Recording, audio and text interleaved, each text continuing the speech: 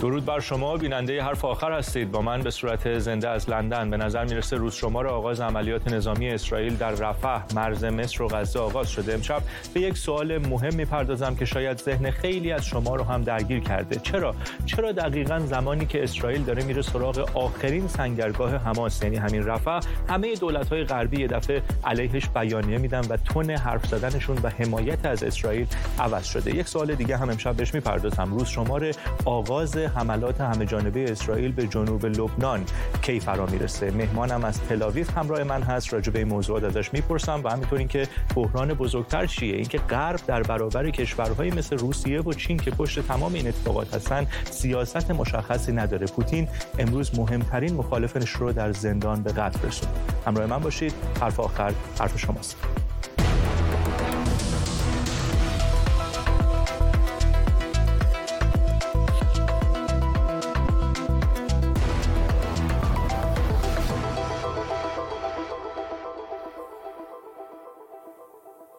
وقت بخیر. به نظر میرسه با وجود در واقع تمام اختلافایی که غرب از خودش نشون داده و مخالفتایی که غرب از خودش نشون داده و تلاشایی که داره میکنه، به خصوص امریکا در رأسشون، اسرائیل به زودی به رفح حمله میکنه. گفته میشه ظاهرا 10 مارس قبل ماه رمضان باید عملیات رفح به پایان برسه. سیاستمدارای غربی، مینستریم، این رسانه‌های جریان اصلی و سازمان‌های حقوق بشری دنبال معمولاً و طبق معمول ساده‌ترین راه، یعنی همون آتش بس هستن، بدون اینکه فکر کنن عواقب بلند مدت یه همچین راه حلی چی میتونه باشه. این پیشنهاد آتش بس 6 هفته‌ای که از طرف جو بایدن و دولتش دائم داره تکرار میشه، برای اینه که بتونن تبدیلش کنن به یک توافق دائمی. این حرفیه که خود جو بایدن بارها زده، اما دولتش میدونه که اسرائیل خیالش از بابت رفح راحت بشه، میره سراغ مرزهای شمالی و حزب الله لبنان، همونطور که هم وزیر دفاع اسرائیل بارها گفته و هم حتی یکی از اعضای اپوزیسیون بنی گانتس مطرح کرده همین امروز که ما میریم سراغ حزب الله. به نظر من دولت دموکرات‌ها میخواد اسرائیل رو درگیر حماس نگه داره تا اینها سراغ شمال نرن، چون فکر میکنه این کار پای حکومتی مثل جمهوری اسلامی رو به شکل رسمی به جنگ باز میکنه و اون موقع خودش یعنی امریکا هم چاره‌ای نداره غیر از اینکه در حمایت از متحد استراتژیکش اسرائیل وارد عمل بشه. توی این مدت جمهوری اسلامی البته ثابت کرده که اونقدر در موقعیت فلاکتبار و شکننده‌ای هست که 100 تا بخوره یکی رو جواب نمیده. بگذریم در مورد اسرائیل. این چندمین باره که این کشور در آستانه پیروزی علیه تروریست‌ها و نابودیشون قرار میگیره و غرب از اون ور داره تلاش میکنه در گام‌های آخر جلوش رو بگیره. اسرائیل الان 4 ماه جنگیده، این همه هزینه شده، این مقدار پیشرفت حاصل شده. رفح در واقع آخرین سنگر رسمی تروریستای حماس است. عملیاتی هم که برای آزادی این 2 گروگان چند روز پیش اونجا انجام شد، این فرضیه رو تقویت میکنه که تمام گروگان‌ها توی همین منطقه‌ای هستن که دست حماس باقی مونده در مرز مصر. آیا الان به نظر شما استراتژی درستی هست که به دلایل بشردوستانه بخوان آتش بس طولانی مدت اعلام بکنن؟ اگه اسرائیل بخواد تحت فشار امریکا با حماس وارد قرارداد آتش بس بشه، اولین به قول معروف باگ داستان اینه که داره حاکمیت این گروه تروریستی رو در غزه به رسمیت میشناسه. چیزی که اینا میخوان اینه که این دولت رسمی مستقر در اسرائیل، یعنی دولت نتانیاهو، با یک گروه تروریستی اعلام آتش بس بکنه، در حالی که خود امریکایی‌ها و اروپایی‌ها قبول دارن که حماس تروریست است. خودشون مستقیم با همچین گروهی وارد مذاکره نمیشن. قطر رو گذاشتن به عنوان واسطه اینجا براشون صحبت بکنه. اینجوری در واقع امریکایی‌ها دارن رسمیت میدن به این گروه وقتی بخوان اسرائیل رو مجبور بکنن که وارد قرارداد آتش بس باشون بشه. مثالش هم همون کاریه که خود امریکا اواخر دولت اوباما و اوایل دولت ترامپ در مورد داعش کرد.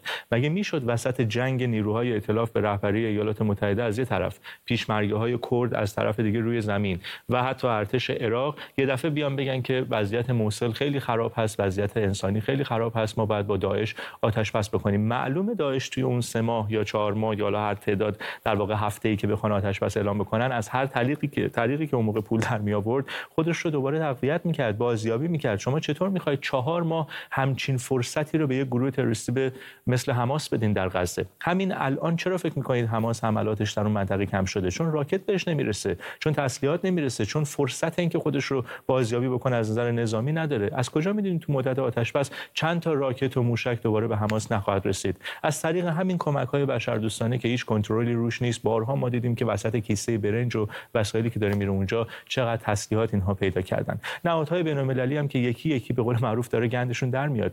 کمیته سازمان ملل توی غزه، یعنی کمیته حمایت از فلسطینی‌ها در غزه که زیر نظر سازمان ملل هست، تو زیرزمینش دیتا سنتر حماس بوده. توی این تصویری که دارید الان می‌بینید. آخه این دیگه چه فاجعه ایه؟ خودشون، یعنی خود همین نیروها که مشخص شد نصفشون سمپات حماس هستن، معلم و نمیدونم فعال حقوق بشر و روزنامه‌نگار الجزیره و اینا مشخص شد که همشون طرفدارای حماس هستن. حالا دیتا سنتر حماس و تمام مسائل اینها هم روی زیرزمین، در واقع توی زیرزمین همین نهاد اون را بوده. حالا در واقع میگن که باید با یه همچین گروهی وارد آتش بس بشیم.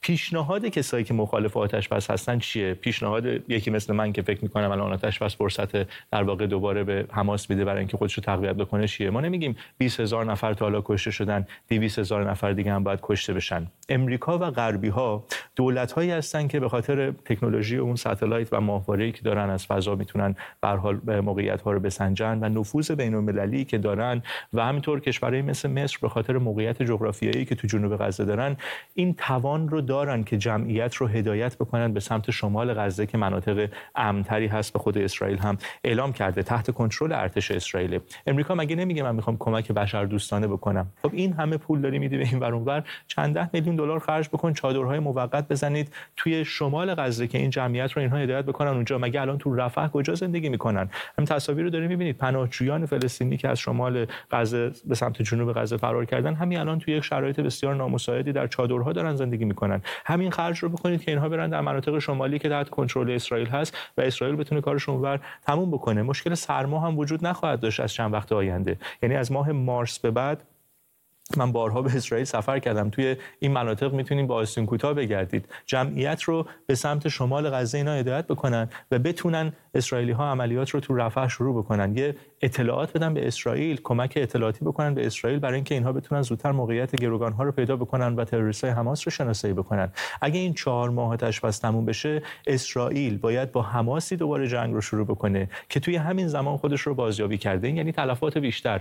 یعنی اسرائیل باید دوباره حملات بیشتر هوایی و زمینی و دریایی انجام بده تا حماس رو برگردونه به نقطه‌ای که الان هست. یعنی یه عده‌ای باید دوباره این وسط کشته بشن تا این گروه تروریستی دوباره برسه به وضعیت فلاکتبار و بدبختی که الان توش گیر کرده. شما الان ببینید حماس به چه بدبختی افتاده. این همه کمک میرسه، حتی با همین مسائلی که هست مردم میخوان برن دنبال زندگیشون، یعنی اون سرمایه اجتماعیش رو در غزه داره از دست میده. نمیخوان مردم حتی فلسطین وسط اینها زندگی بکنن. ویدیوش رو همین الان داریم میبینیم توی تصاویر، دارن مردم رو کتک میزنن، سرکوب میکنن مردم غزه رو. یه بار ازشون سوء استفاده کردن 7 اکتبر، ویدیوهاشون رو دیدین دیگه، همون روزهای اول همین مردم شیرینی پخش میکردن توی وسط غزه بعد عملیات تروریستی که اینها در اسرائیل انجام دادن. همونایی که شیرینی پخش میکردن بخششون توی همین ویدیوها مطمئن باشید هستن و دارن از دست حماس کتک میخورن. چرا؟ چون فهمیدن ادامه حکومت حماس بر غزه همین نکبت و فلاکتی است که اینا درگیرش هستن و معلوم نیست تا کی ادامه داشته باشه. 4 ماه آتش بس بخوان اینا اعلام بکنن، دوباره همه این مسائل از نو شروع میشه.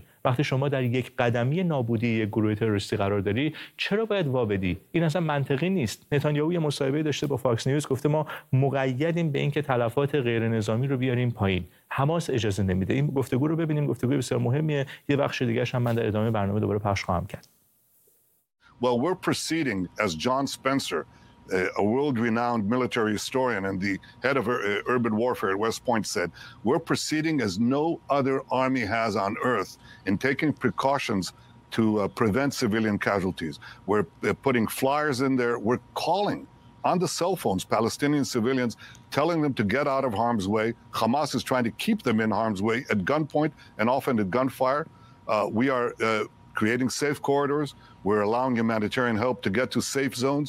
So we're going out of our way to prevent those civilian casualties. I'd say that Israel has responded in a way that is responsible, but also determined. We have to maintain coolness of judgment, the right efforts to secure civilian exit, but at the same time, iron determination to wipe Hamas, the Hamas terrorist organization, off the face of this earth. حالا جالب، نتانیاهو یه گفتگوی دیگه داشت این هفته با ABC نیوز، همون فکر کنم یک دو روز قبل فاکس، یه گفتگوی دیگه با ABC نیوز داشت. رسانه دموکرات‌ها مجری یه جوری ازش سوال میکرد که مثلا انگار مثلا مجری شبکه الجزیره هست، داره از نخست وزیر اسرائیل سوال میکنه. دولت بایدن به جای اینکه بیاد به رسانه‌های دموکراتی مثل همین ABC سیگنال بده که الان به حماس بگن گروه مقاومت و بخوان دولت اسرائیل رو بزنن، از نفوذش استفاده بکنه روی قطر. حماس اعلام شکست بکنه، چون اسرائیل وارد رفح بشه حماس که میدونه یکی دو ماه دیگه کارش تموم هست. چرا از همین نفوذ الان امریکا روی دوحه استفاده نمیکنه که این قطری‌ها میدونید بدون اجازه امریکا آب هم که نمیخورن، پایگاه ارتش امریکا سنتکام در اونجاست. چرا از این نفوذ استفاده نمیکنه که حماس اعلام شکست بکنه، سلاحاش رو بگذاره زمین و گروگان‌ها رو آزاد بکنه، جنگ تموم میشه. این تمام خواسته‌ای هست که اسرائیلی‌ها الان مطرح میکنن. این حرفایی که بایدن و دموکرات‌ها دارن میزنن، چون رسانه‌های جریان اصلی و چپ‌ها و همین اسلامگراهای افراطی که ماشاءالله کم هم نیستن در اروپا و امریکا مطرحش میکنن، پشتش هستن، ممکنه افکار عمومی رو درگیر بکنه، ولی واقعیت روی زمین چیز دیگری هست. الان مشخص برنامه دولت امریکا اینه که نتانیاهو رو بخواد بزنه، در صورتی که منطق نخست وزیر اسرائیل از نظر من درست است. نتانیاهو ممکنه خوبی‌های خودش رو داشته باشه، بدی‌های خودش رو داشته باشه، ولی صحبتی که داره مطرح میکنه الان درست هست. دقت کردین 2 روز پیش اینها ویدیو یحیی سینوار رو تو تونل دادن بیرون که داشت از خان یونس فرار می‌کرد. این یه سیگنال به افکار عمومی و غرب که اسرائیل احتمالاً مشخصات تقریبی این تروریست، یعنی رهبر حماس در غزه رو میدونه. ویدیو مال 2-3 ماه پیش است، ولی خب قطعاً اسرائیل که نمیاد لوکیشن مثلا پیروز سینوار رو بده بذارن رو اینترنت، ولی داره پیام میده که رفح آخرین سنگر تروریست‌ها در غزه است و اونجا خیلی اتفاقات مهمی خواهد افتاد اگه عملیات اسرائیل آغاز بشه. به نظر من اگه آتش‌بس دائمی برقرار بشه، گروگان‌ها که اونجا میمونن، حاکمیت حماس هم ادامه پیدا میکنه و فقط مسئله اینه که اسرائیل حماس رو به رسمیت میشناسه برای اینکه باهاش وارد قرارداد آتش‌بس تقریبا بلند مدتی بشه و این یعنی اعلام پیروزی برای پروپاگاندای حماس، جمهوری اسلامی، حسن نصرالله. یه تیکه دیگه از گفتگوی نتانیاهو با فاکس نیوز رو ببینیم و برگردیم با مهمون. 2 مثال میزنه اینجا، یکی راجع به داعش که همین چند سال پیش هست هممون یادمونه و یکی هم راجع به آلمان نازی. واقعا مقایسه جالبی هست، ببینین و میفهمین که چرا الان مهمه کاری که اسرائیل 4-5 ماه پیش شروع کرده رو باید حتما به پایان برسونه. Victory is within reach. We have already destroyed 3/4 of the Hamas organized terrorist battalions. 3/4, 18 out of 24. We're not going to leave the other 6. It's like you leaving a quarter of ISIS in Iraq in place. And you say, well, they can have their little territory. It's okay. Obviously, ISIS would reestablish itself. Hamas, ISIS would reestablish itself too if we don't finish its last remaining bastion. At the same time, I agree with the U.S., and I've instructed the Army accordingly to give us a plan, a dual plan. One, to vacate the population, the civilian population, because we're not fighting them, we're fighting the terrorists. And secondly, to destroy those remaining battalions. Victory is within reach, and we should all strive for that common target to destroy Hamas, because that gets all the other objectives within our purview. It also gets something else. It gives us hope for the Middle East, hope for peace. You can't have that with Hamas remaining intact. It's like asking in Nazi Germany, you know, you've completed 3/4 of the job in conquering Nazi Germany. You say, well, let's leave the last quarter because we have to go into Berlin or we have to go into Stuttgart or Munich or whatever. And if we leave them, it'll be fine. You know, the people will, if we don't leave them, if we go and finish the job, then the German people will never forgive you. Just ask yourself the other question. What if we leave Hamas in place? There is no hope for a better Middle East. There is no hope that we'll set back the Iran terror axis. In fact, they'll have an incredible victory. So we have to finish the job. I think all these people who are naysaying, who are saying we can't do it, they're the ones who said just 3 months ago, don't go into a ground offensive. You won't be able to go into Gaza. You won't be able to get rid of the Hamas strongholds in the hospitals without killing all the patients. They were all wrong. They also said you can't go into the tunnels. They're a terrible death trap. Our soldiers, our brave soldiers are in the tunnels. They're doing the job right now. And I think we have to finish the job. We can finish the job. Victory is within reach. And that's our goal, total victory. What does it mean? You didn't have to kill the last German soldier, but you defeated the Nazi regime. Nazis may be around, there may be neo-Nazis, but they don't rule Germany. We have to get Hamas out of there. We have to destroy its military infrastructure. We have to stop its governance over any territory. It's well within reach, and we're going to do it.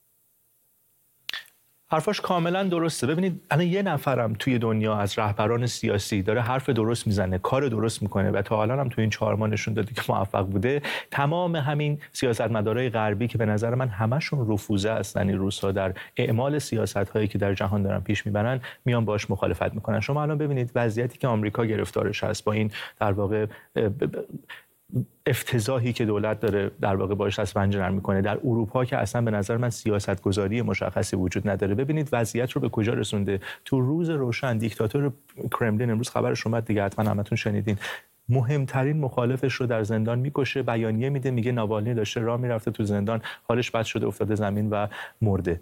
یعنی ببینید به کجا رسیده. مشکلی که الان ما داریم اینه که ما اصلا سیاستمدارانی که مصمم باشن در غرب برای اینکه با تهدیدهای بزرگی مثل چین و روسیه که به نظر من پشت تمام این داستانهایی که در خاورمیانه و جاهای دیگه داره رخ میده این بحران هست، بخوان برخورد بکنن، ما اون سیاستمدارا رو نداریم. یعنی دوره سیاستمدارهایی که برای تغییرات مهم، برای تغییرات مثبت کشورشون و نسل‌های آیندهشون وارد سیاست میشن گذشته. ما دیگه مارگارت تاچر فعلا دنیا نداریم، ما امثال رونالد ریگان رو نداریم، ما امثال چرچیل رو نداریم. ما یه سری سیاستمدار داریم که سیاست شده براشون حرفه و بیزنس. 1-2 سال میان از این در واقع پوزیشن ها و مقام ها به عنوان یه حرفه استفاده بکنن، بعد برن دنبال زندگیشون مؤسسات مشاوره بزنن و کتاب بنویسن و سخنرانی بکنن و برن تو دانشگاه‌ها درس بدن.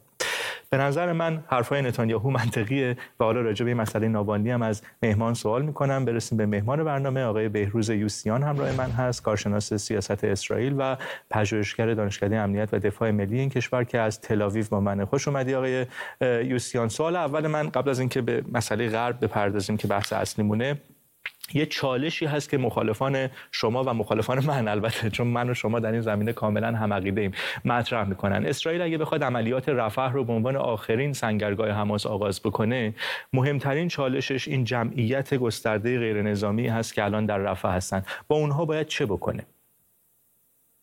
سلام عرض ادب. اول از حالا طبق برنامه‌ای که گذاشتین من می‌خواستم قید کنم، اما دیگه شما مطلب خلاصه کردین. دولت اسرائیل، حالا یا کابینه جنگ اسرائیل، رسیدگی میکنه، کریدورهای امنیتی براشون درست میخواد بکنه که وارد اون قسمت حالا شمالی غزه بشن. مهم اینه که حالا طبق همون حرفایی که زدین اضافه گویی نشه، دولت غرب حالا یا دولت آقای بایدن از این موضوع جلوگیری میخوان بکنن تا ورود حالا نیروهای اسرائیلی به کرانه اون قسمت جنوبی غزه را انجام ندن، وگرنه راه حل وجود داره. خب راه حل چه هست؟ ببین نیا کن، الان خود نتانیاهو که میگه راه حل اینه که اینا رو ببریم سمت شمال غزه، ولی یه گزارش‌های امروز اومد که درگیری‌های مسلحانه‌ای هم بین حماس و ارتش مصر بود. یه نگرانی وجود داره که به هر حال این جمعیت خب در واقع هم در این عملیات تلفات غیر نظامی خیلی بالاتر از مناطق دیگه‌ای باشه که اسرائیل عملیات انجام داده. همین که خب اینها اگه بخوام برن به سمت شمال، خب چالششون اینه که در واقع کجا اسکان داده بشن، چقدر سریع میتونن در واقع این پروسه انتقال اینها به مناطق امن‌تر رو آغاز بکنن. اسرائیل برای این فکر می‌کنی چه برنامه‌ای داره؟ چون نتانیاهو که به نظر مصمم است این کار رو بکنه، یعنی خیلی به نظر من توجهی نداره که حالا غرب و نمیدونم اعراب و اینها مخالف حمله به رفح هستن. موضوعی که شما میگین 3 جنبه داره. یک قسمت مصر، حالا که دولت مصر خیلی واضح گفته دروازه‌های مرزیشو بسته، ارتش هم اونجا آماده باش داده. حالا به زبان عربی هم رسما اعلام کرده که اگه غزه‌ای‌ها وارد مصر بشن آتش به اختیار داده که به غزه‌ای‌ها رو بکشن. یعنی اینکه قشنگ حالا این امت اسلام در برابر امت اسلام، خود مصری‌ها دارن میگن ما حالا فلسطینی‌ها یا اون اعراب غزه رو نمیخوایم، یه دونه هم نباید وارد بشه. قسمت دوم داخل خود غزه هست که خود حماس نمیخواد شهروندان غزه از اون قسمت جنوبی وارد شمالی بشن، چون اگر واقعا از قسمت جنوبی وارد شمالی بشن یعنی خب اجازه داده به اسرائیل کارش انجام بده تا نابود کردن حالا آخرین نفر اون تروریست‌های حماس. یعنی خود حماس هم از داخل نمیخواد شهرونداش وارد شمال بشن. قسمت سوم مشخصه، چون میدونه کارش تمومه، اگه این اتفاق بیفته کار خود حماس تموم هست. دقیقاً. قسمت سوم حالا قسمت آمریکایی ها هست که اون 2 بخش داره. بخش اولش اینه که حالا خود دموکرات ها نمیخوان که اسرائیل وارد قسمت جنوبی بشه، به خاطر اینکه اگه موضوع حماس تا تمام بکنه خب وارد موضوع حزب الله میشه. اگر بخواد وارد موضوع حزب الله بشه یعنی 2 ماه 3 ماه قبل از انتخابات آقای بایدن یه جنگی جلو حزب الله رخ میده که آقای بایدن حالا یا دموکرات‌ها نمیخوان وارد این جنگ بشن، یه جوری میخوان کم و فصل کنن این موضوع غزه رو بگذاره بره، حالا حتی اگه که به حساب دولت مردان اسرائیل یا شهروندان اسرائیل باشه، نمیخوان خودشون رو کثیف حزب الله بکنن قبل از انتخابات. اما شما صحبت تموم کنید. نکته مهمی راجع به این موضوع است که میخوام ازت بپرسم، ادامه بده، بفرم. یک موضوع دیگر هم هست که اون موضوع داخلی اسرائیل و بسیار مهمه که ربط داره به موضوع داخلی آمریکا. طبق آمار و ارقام آمریکا و فعلا طبق آماری که وجود داره احتمال زیاد جمهوری خواهان آمریکا فعلا ممکنه برنده انتخابات بشن. حالا اگر که آقای نتانیاهو دولت اسرائیل به برنامه جنگ خودشون ادامه بدهند و واقعا حماس را در اون قسمت جنوبی سرنگون بکنن، یعنی این که آقای بایدن تضمین 100% داده به آقای نتانیاهو انتخابات بعدی دوباره آقای نتانیاهو و لیکود انتخاب بشن. وقتی که چنین اتفاقی بیفته میشه گفت به صورت نگفته جمهوری خواها قوی تر میشن، به خاطر اینکه راستگرایان اسرائیل همیشه با راستگرایان آمریکا همسو بودن در بسیاری از مواقع و چپگرایان آمریکا با چپگرایان اسرائیل همسو بودن. به خاطر همه دموکرات‌ها نمیخوان حالا یه جوری بشه که برگ برنده به دست آقای نتانیاهو بیفته برای انتخابات بعدی. بله، البته نتانیاهو نشون داده، من فکر میکنم شخصا که هر کاری صلاح باشه برای اسرائیل انجام میده و من خودم شخصا فکر میکنم خیلی شاید دنبال این که بخواد ادامه داشته باشه نخست وزیرش و اینها هم نیست. به نظر من بیشتر به دنبال جا گذاشتن، برجا گذاشتن یک میراث مهم از خودش هست و اون برگردوندن امنیت شهروندان اسرائیل بسیار مهمه. بله، بهروز جان برسیم به اون مسئله‌ای که خودت مطرح کردی وسط حرفات. من شخصا فکر میکنم مثلا امریکا یعنی یه تئوری توطئه هست که آدم هر روز بیشتر شاید بهش بتونه توجه بکنه. امریکا اصلا دنبال تموم شدن اینجور مناقشات نیست. ببین همون اتفاقی که اینها در اوکراین در پیش گرفتن، صدها میلیارد دلار خرج کردن، 1 اینچ رو اوکراینی‌ها هنوز از روسیه نتونستن پس بگیرن و طبق نظر خیلی از کارشناسان خود غرب در واقع روسیه به خصوص توی 2-3 ماه اخیر تونسته تقویت بکنه خودش رو از نظر نظامی. الان ما می‌بینیم مهمترین مخالفش رو در زندان کشته و یک بیانیه داده و مثلا آقای بایدن الان من دیدم 2-3 دقیقه پیش خبرش اومد گفته پوتین مسئوله. خب همه میدونن پوتین مسئوله. مهم اینه که کشورهای مثل امریکا یعنی غرب در رأسش امریکا چیکار می‌خوان بکنن در برابر تهدیدهای مثل پکن و مسکو، یعنی حکومت‌های پکن و مسکو. شما این رو چطور می‌بینید؟ چون من شخصا فکر می‌کنم تمام این بحران‌هایی که ما در گوشه کنار جهان، در اوکراین، در اسرائیل، در جمهوری اسلامی، در لبنان، عراق، سوریه مشاهدش هستیم، همش به اون تقابل بزرگتری که بین ابرقدرت‌های مثل امریکا و چین و روسیه در جریان هست برمیگرده. شما اصلا این مشکل رو فعلا حل شدنی می‌بینید؟ چون من اراده‌ای در غرب نمی‌بینم برای اینکه بخوان به قول معروف اصل مشکل رو اینا باش بخوان مواجه بشن.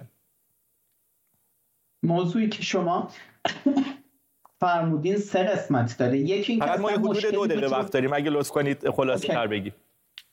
در حد 2 دقیقه.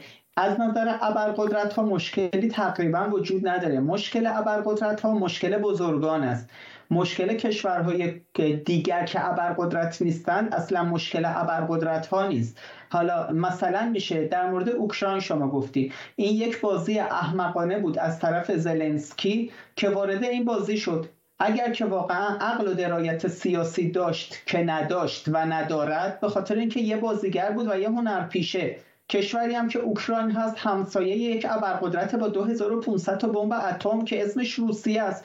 اگر که عاقل بود که نیست و نخواهد بود، اصلا نباید اجازه میداد که این صحبت ورود به اتحادیه اروپا و ناتو مطرح بشه، به خاطر اینکه آقای پوتین در 7 نامه سرگشاده که با آمریکا و اتحادیه اروپا فرستاد مخالفت 100%. اینو بذار کنار آقای بهروز یوسیان عزیز. اگر جمهوری خواها سر کار بودن در امریکا، فکر می‌کنی جنگ اوکراین اتفاق می‌افتاد؟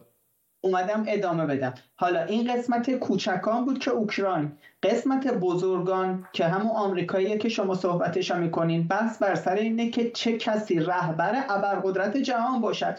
اگر که جمهوری خواهان بودند نه همچین اتفاقی نمی افتاد، به خاطر اینکه سیاست آقای ترامپ با سیاست جمهوری خواهان خیلی همسوتره با ابرقدرت‌های جهان دیگه و این که کشورهای کوچولو موچولویی که زیر اینها قرار دارن فدایی نمیشن، خیلی کم. اما به خاطر اینکه سیاستمداران دموکرات مثل آقای بایدن اون آگاهی، اون درایت یا اون سیاستمداری را ندارن، رهبران قوی نیستن. بسیاری از رهبران حدود یه دقیقه وقت داریم. بهروز جان، فکر می‌کنی اگر جمهوری خواها برگردن به کاخ سفید تهدیدی مثل پوتین از سر دنیا میتونه برداشته بشه؟ چون این مسئله خیلی مهمی هست. نه، تا وقتی که با 2500 بمب اتم نمیشه تهدیدی برداشته بشه، اما چنین تهدیدی در چنین حجمی نخواهد بود، به خاطر اینکه بازی سیاسی جمهوری خواهان که حالا وقت دیگه میخواد طور دیگه است، با حل و فصل‌های سیاسی میکنن که اصلا به این مخمسه نرسه. بله، مرسی از تو بهروز یوسیان و امیدوارم که بتونیم در فرصت‌های بعدی هم با هم صحبت بکنیم راجع به سیاست‌های کلانتری که در دنیا در این زمینه در جریان هست. شبت بخیر. شب خوش. به پایان این قسمت رسیدیم. نسخه کامل روی وبسایت ایران اینترنشنال هست و پینتر پلاس تکه‌های گفتگوی من با بهروز یوسیان رو هم میتونید تا دقایق دیگه روی شبکه‌های اجتماعی دنبال بکنید. تا هفته آینده بدرود.